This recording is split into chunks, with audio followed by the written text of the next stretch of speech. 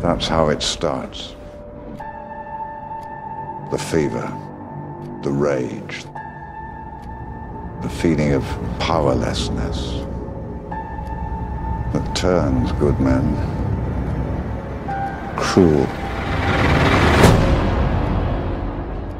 Welcome, I'm Andrew Dice. And I'm Stephen Colbert. And this is Batman v Superman by the Minute, a podcast devoted to rewatching and analyzing Zack Snyder's Batman v Superman 1 single minute at a time. We have arrived at minute 126. Batman is in the midst of Ving Superman. Well, he has not started. Superman is Ving Batman right now. Right. Superman is Ving Batman without exception. Superman feels that he has V'd Batman with authority, period. And as we said at the end of last minute, it's pretty beautiful how it's going to turn around here right as the minute once again switches, because of course it will. I guess for people who are fans of Batman, now is the time that things are actually going to start cooking, and we realize that Bruce Wayne comes from a long line of hunters, and Superman has walked right into his trap. Breathe it in. That's fear. You're not brave. Men are brave. The thing I should lead off by saying, because we're talking so much about the mental state of Bruce, that hearing Superman say, "Stay down," like, just stay down. Has there ever been more meaningless words ever uttered? Yeah, well, it's like that's what the audience is saying at this point. That's the funniest thing to me about the movie is how people are so upset about Batman, like in terms of the reaction to it. And it's like, yes, no, that is the right reaction to have. Like all the people that are mad about this, it's like, yes, that is how you were supposed to feel. You were supposed to be saying, "Stay down, just stop. Why are you doing this? It doesn't make sense." And like, yeah, that's exactly that feeling that you were feeling about the way Batman is behaving is true. Don't deny the feeling. Just question why you're feeling that. And even taking some of it for granted and not thinking it through from Bruce's perspective is, stay down. Yes, stay down. Just accept that you are beaten. He can beat you. Puts us, the audience, into the position we're also wrong. Like, we are as wrong as Alfred is, right? Where you can't win this. You know, this is guaranteed a losing battle. But when Bruce hears those words, "If I wanted it, you'd be dead already." I mean, it kind of is after the fact realizing, oh, this is the part of the fight that he's been preparing for. Is this part of it where, yes, I should be beaten. There's no chance. How can I possibly fight against a god, as everyone is calling him? But I love that, like, you have that moment right when he says, "If I wanted it, you'd be dead already." And you think, okay, yes, he's right. Batman, just accept that you can lose. And then that is where he pulls, he begins to launch his actual attack. Over the course of this, I realize, and we kind of said this before with the way the fight plays out and gets us here, is this is absolutely what Batman has had planned. Like, he went exactly where he wanted to go. These are all acceptable losses or planned losses, right? He planned to lose on the street. He planned to lose on the rooftop, right? He's got him. Like, these are all, he's luring him in. This is not him being trounced as much as it looks like. As you slowly start to realize he's got him exactly where you want him. And then the satisfaction in that line that he delivers there right before the end of the minute. That is like he's been chewing on that's his the jerk store call. And they said, "They're out of you." Like, that's ever since he said, "Do you bleed?" that he's been like chewing on that one, just getting ready to deliver it. And so you can hear the smug satisfaction behind it when he says it. It is sort of, and at this part of the thing, you can kind of be watching it and thinking, like, Bruce doesn't actually think he's going to kill him. I mean, obviously, like, I know that he said, this may be the only thing I ever do. And he didn't really say, like, I have to murder this guy. He said, I want to beat him. And we've watched him, develop these implements to beat him. That when he gets him on the roof, well, I should also point out just here that, like, I love the lighting. I love the lighting where we go from the wide action shots into these more intimate dialogue scenes where Bruce is effectively black and white. Yeah. Like, he's just been rendered black and white. And then Superman, by contrast, it's just such a style choice to have Henry Cavill look the way he does. It's not that it's not a stylized movie, because it is very stylized, but something I was watching 300 earlier, just the beginning of it, and thinking about how they had sort of developed this custom kind of approach to the color grading on that, where they didn't crush the blacks, but there's this drop off into the deep blacks. It's just inky. And so there's a lot of silhouettes, but like there's not a loss of detail. It's just that there's a smooth fall off, so you don't get that like blocky artifacting that you would imagine when it's crushed. But I don't know another way to describe it though, other than there's a certain point where once it's dark enough, it's just a pit of it's like a comic panel, right? Where like this is what you get with like the eyes glowing and the rain. It's just eyes and raindrops, and that's all you can see. Yeah, I have to call out here that Batman, of course. It's hilarious. He throws his smoke bomb. On the one hand, is there a more useless thing? And I know that this is one thing that when people were kind of mocking or chuckling, and I think I chuckled in the theater. I think you're kind of supposed to, when he throws his like, here's my smoke grenade, take this, Superman. And this is a guy that we know has, X-ray vision. Yeah. A smoke bomb is completely useless against him. And that look that Henry Cavill gives is almost, oh, brother, this guy's going to be doing this kind of stuff, except that he bursts forth through the smoke and then doesn't know what's going on. So it's the fact that Batman can get the edge on him. We've been talking about the minutes leading up to this of how Batman, he's trying to get Superman angry. Yeah. And he's toying with him. It seemed like he's just, but he's getting beaten soundly. Mm-hmm.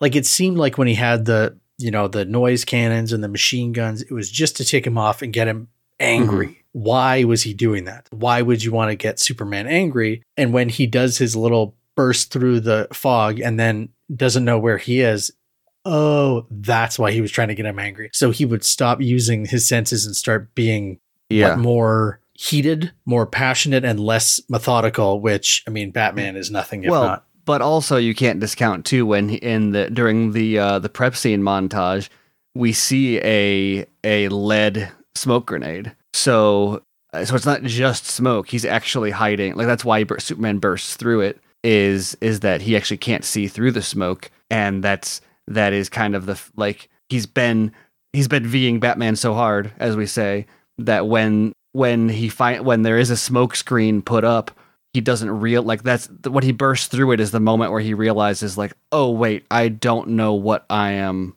stepping into here. Because that's the moment where Batman led him to that point where he's overconfident and just bursts through the smoke. He has no idea what's on the other side. He gets there, now he doesn't even know where Batman is. Okay, so the PB on the shells. I've seen people assume that was lead wrapping the kryptonite gas shells. Are you suggesting that this is lead gas? Yeah. Okay, this is very dangerous. Batman should not be on that roof. I will put that forward, absolutely. Oh, I mean, like that's where you draw the line. What we didn't see is Bruce holding his breath as he went running away from it. Yeah.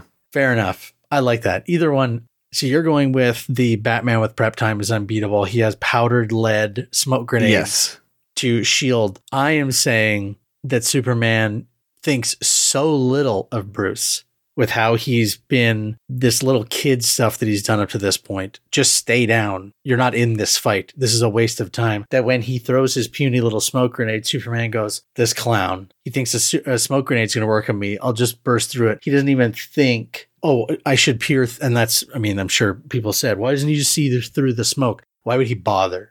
Right. Was what I took away from it, which, I mean... Well, I think it's both. You're a Batman super nut, so you obviously... If Batman had shown his hand earlier on, Superman would be more suspicious, right?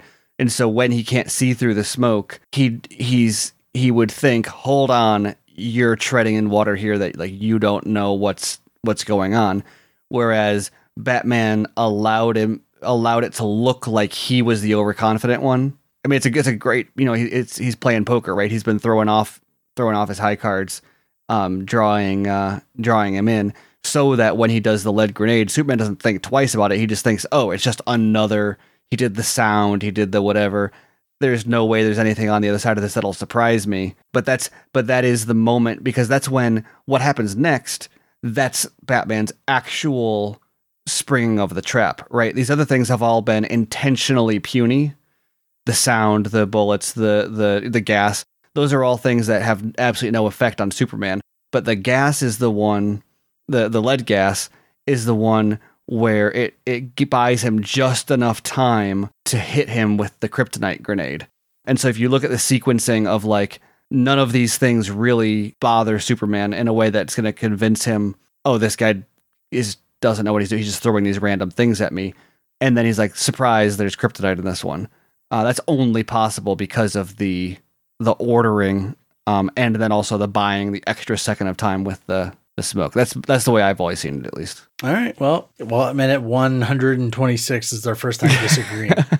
I mean, I don't think I see it exactly the same way you do. I just think there's also lead in I don't think they're mutually exclusive perspectives necessarily. So the clock was ticking for Bruce. Mm-hmm. Or he was just holding his breath. Oh, all right. I forgot. This is an abandoned part of the city. I'm sorry. Of course, he can use lead weaponry. Absolutely. But like you say, one way or another, he gets the drop on Superman. Mm-hmm. There's like one, Superman thinks this goof. Then he again thinks this goof is over my shoulder shooting something at me. Third, this goof firing this thing. I'll just catch it. And then 3 strikes, you're out. Yeah. Kryptonite canister, powdered kryptonite. And this, obviously, we said the minute starts with Batman beaten, capital B. And then we arrive at the 30-second mark as Superman is engulfed in this cloud. That moment, it hits him in the face. His head jerks back. It's like, ooh, I think, as I never even broken it down in the stages this way and noticed just how Bruce was intentionally throwing things at him that couldn't hurt him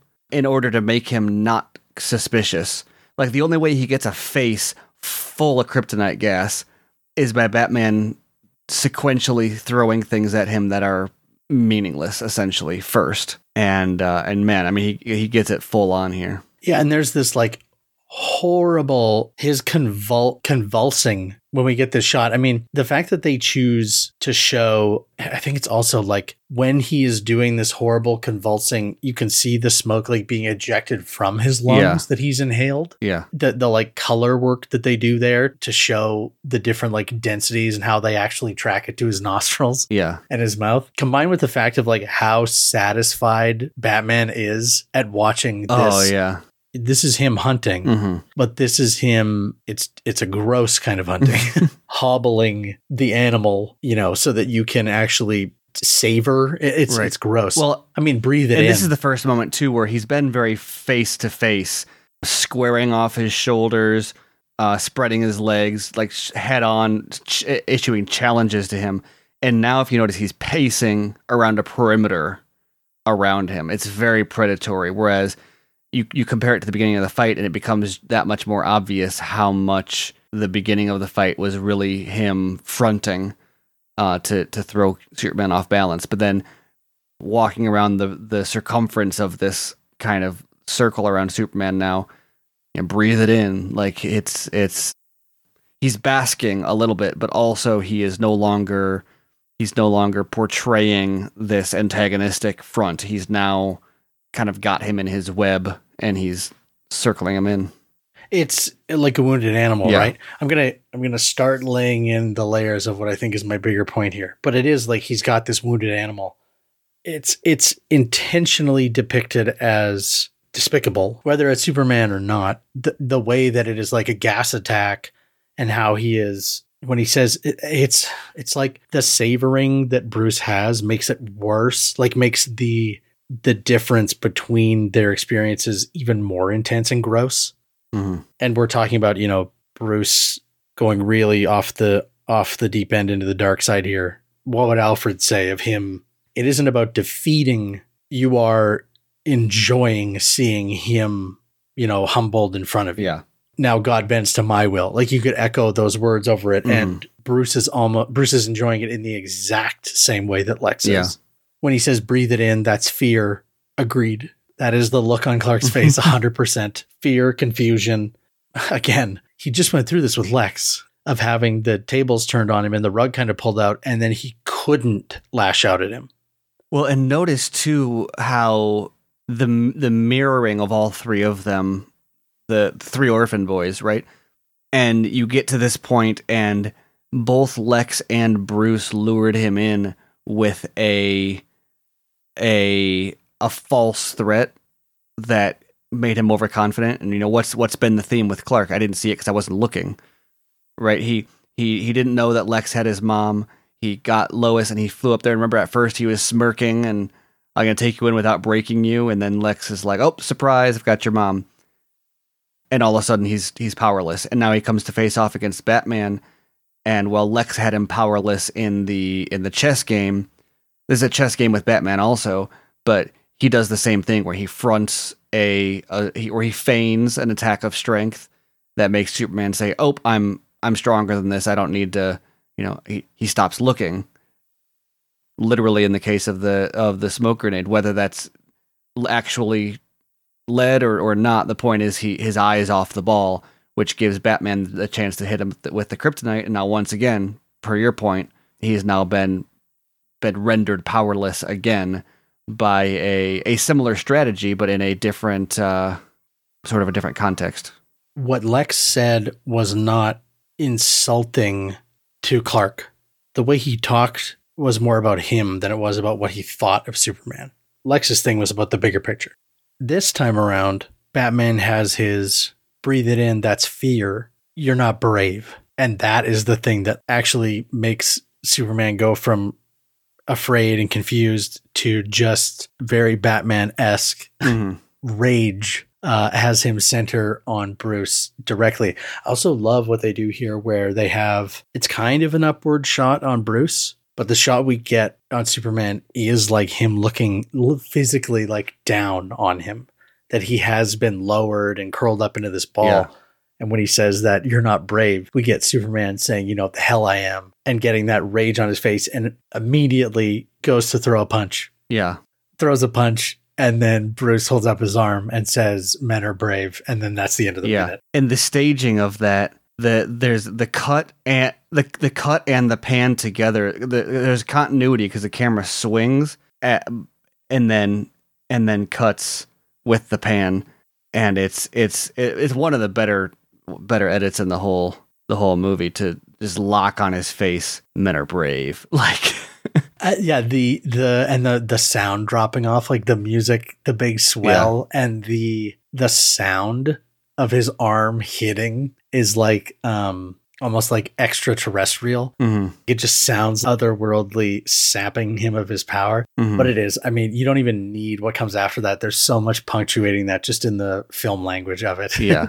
The pan from Superman's frozen arm. Yeah, I mean, I guess the shot is starting looking at Superman's hand, but you're basically doing that just to get a reveal of that the glowing eyes and the mouth. Perfect. I mean, it was in 300, like you said. I think that's where they were really talked a lot about the crush, make those highlights look like their teeth were glowing. And then, of course, men are brave. And then the of the lightning flash just punctuating it perfectly. And then the end of the minute. I sting and love it. Yeah, and then the end. I think it ends as Superman shifts his eyes and looks. Mm-hmm. We'll get into what he's looking at. But the thing I do want to call out here, a larger progression, I think I alluded to my low-key grand theory about all of this that I'm now building to. I think I teased back in like minute 5. He has Superman beaten and afraid. He's the big, strong guy. Mm-hmm. This is my legacy. This is me as a Wayne, like this is my moment. And he has Superman, and then he challenges him by saying, "You're not brave." And Superman's instinct is to curl his hand into a fist and come out swinging. We've seen that before early on in the movie as part of Bruce's repeated trauma, is that fist formed and then thrown. What stops it in Bruce's memory is a gunshot, and what stops it here with just as much force and impact is Bruce. I think that Bruce thinks of himself in his father's role, winning a fight, taking that, embracing that legacy. I'm older now than my father ever was, that I'm getting to throw the punches that my dad didn't get to, that I'm getting to be the man of action, and I'm not going to let my family die. But he doesn't realize that in the language of the film, at least, Superman is being put into the role of that memory. Yeah. And Bruce is becoming the gun. In the dream, they took me to the light, a beautiful lie. His whole not just his meaning or his raison d'etre, his conception of himself. His entire life is constructed to give that meaning, and the meaning is I'm brave, and I am what is standing in between Joe Chill and my dad, right? Like I am what was not there at that time, and his entire life is engineered around becoming that, and so he's almost creating, or not creating, but completing a visual metaphor in his head in this moment by being the one that's standing there. But like you said, he's taking on that Joe Chill role, which is that's the inversion, and also what makes it the beautiful lie. So there's a lot of things. Well, I can see the version of the scene where it's little Clark with Martha and Jonathan and Bruce in the armor stepping in front, Mm-hmm. That is the energy and the dynamic of what's going on here. The fact to not just show Superman weakened, but to show him small, afraid, quivering, low. Not to go too far into this because I've done it before and I will do it again soon. But where his arc was leading in the parts of the story that we didn't get with Justice League 2 and 3 is that he finally would step into that role for real this time, stepping in front of Darkseid, in between Darkseid and Lois, who originally was carrying his child, who Superman adopts. So like you look at this moment and the metaphor of what he thinks he's doing, what he wants to do, what he's actually doing, and what he eventually does. The people involved in the situation, there's all sorts of, I mean, it's not just a love triangle. I mean, we're talking about everybody's metaphor comes into being. I mean, this is also Zod and Jor-El, right? Like there's both of their stories are being played out here in different directions. And to put a point on what we're saying is Batman obviously has his own fantasy of what he's doing right now. He can't see what is actually happening, I think fundamentally because he cannot recognize the person in front of him as a man, as a person. Yeah. I can understand Bruce's perspective. I think that's why it's such a good line. Yeah. You're not brave, men are brave. Yeah. Totally. I get to him and his perception of who and what Superman is and what we've seen him see of him. Totally right. Superman has only shown his sort of toughest, most imposing and intimidating version to Batman. So Batman, of course, sees this guy as, I need to take him down a peg or two. I do believe. Well, and look at this, the very nature of this moment here. How did we get here? Batman is putting it all on the line. I mean, that I don't know what the armor is made out of. I mean, we could look it up in the tech manual if we needed to know. It's made out of, we know. But the point is, it's the fact that he's alive here is Superman could end it if he wanted to. He's relying a little bit even on Superman to not just go full out on him, but he's sort of exploiting that very weakness in him, where Superman is not walking into this battle thinking or realizing just how dangerous it is for him, because the kind of threats that exist for him aren't the same. So for Batman, he's sitting here thinking, oh, I put it all on the line to take you down, to stand for my convictions, and you're just showing up because you can do whatever you want without consequence. Maybe a self-fulfilling prophecy. Batman has kind of caused him to act that way with the way he set up this whole encounter. Right. Well, it's like Lex, he's proving a philosophical point just as much as he's proving a physical point. Well, you're not brave. People who gas their enemy are brave. This is totally fair. Yeah. I want to make you weak so that I can fight you in a suit of powered armor. Mm-hmm. Come on, Bruce. That's not really... Did you need the armor to survive, or did you need the armor because you wanted to make sure that you were strong enough? Yeah. I don't know. Maybe there's not enough tires, maybe. How many tires could he push or pull with that armor suit? Well, and I mean, let's put it this way, too. If he wanted to just assassinate him, he could have done it long. I mean, he could have figured out he was Clark Kent and snuck up behind him with a kryptonite knife. Kryptonite rag. Yeah. Like, I mean, he could have ended this, and Clark would have never even known what to look for. But the fever, the rage that makes good men what? Cruel. Yep. This entire thing is orchestrated about what he needs to do in order to inflict cruelty upon Clark, because he wants him to know what it feels like to be powerless and to be hurt, to have your power taken from you by someone stronger. On those words, cut to little Bruce standing there looking at the gun. Yeah. Totally. From the very first, instance of his trauma, the feeling of powerlessness that turns good men cruel. Oh, is that the story of Batman? Yeah. I mean, yes, he doesn't go out. I'm a firm believer, and I think we said before that he goes out at night to hit criminals because it makes him feel good. Yeah. This is just an extension of that to the extreme. The police brandishing the bat. Is this wrong now just because he's beating someone up that we don't want him to? Mm-hmm. Well, not yet, I guess I should say.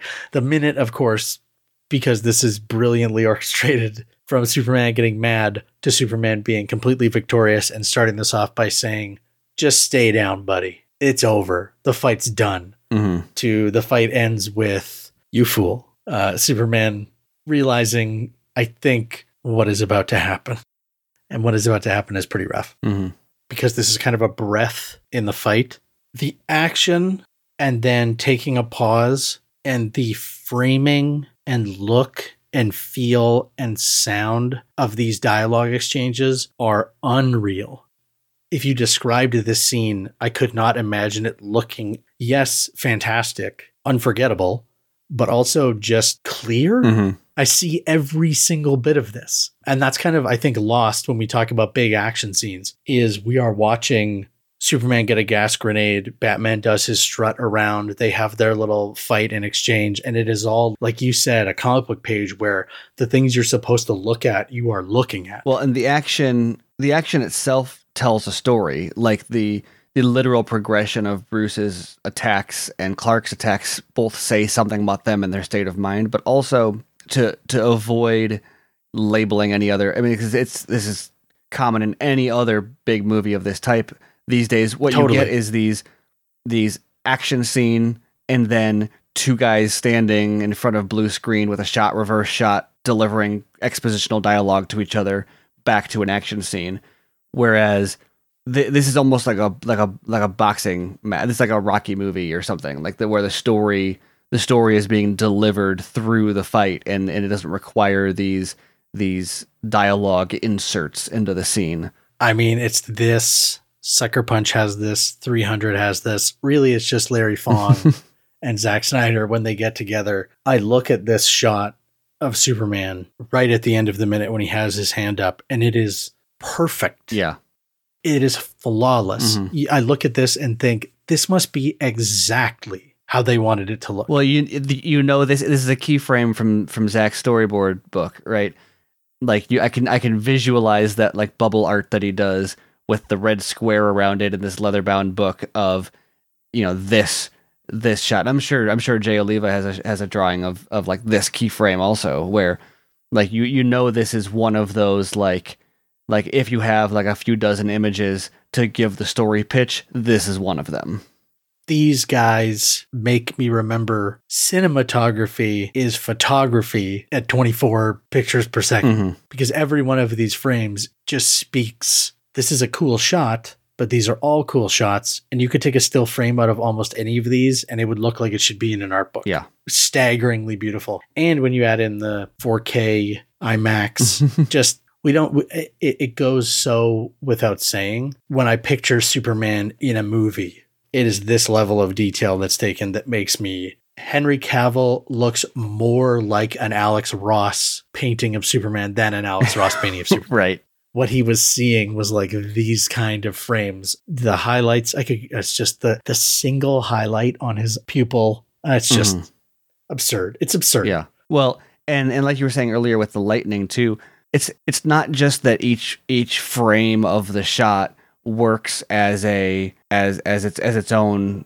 visual image, but because you've got there's a lot of stillness to it. You've got these close-ups and these, like, it's not a static shot, but like you get this shot here where there's a pause in their arms, but you've got lightning and you've got rain, so it's still a really visually active and interesting image from frame to frame, despite their standing still. Like the world, the lighting and the energy around them is not stopping, even though for a moment here when he blocks his punch, the sound drops, time stops. Something fundamentally has pivoted about the power dynamic in the entire movie. But the world is still going on around them, you know, the rain, the lightning, etc. It's great. You know what else stops?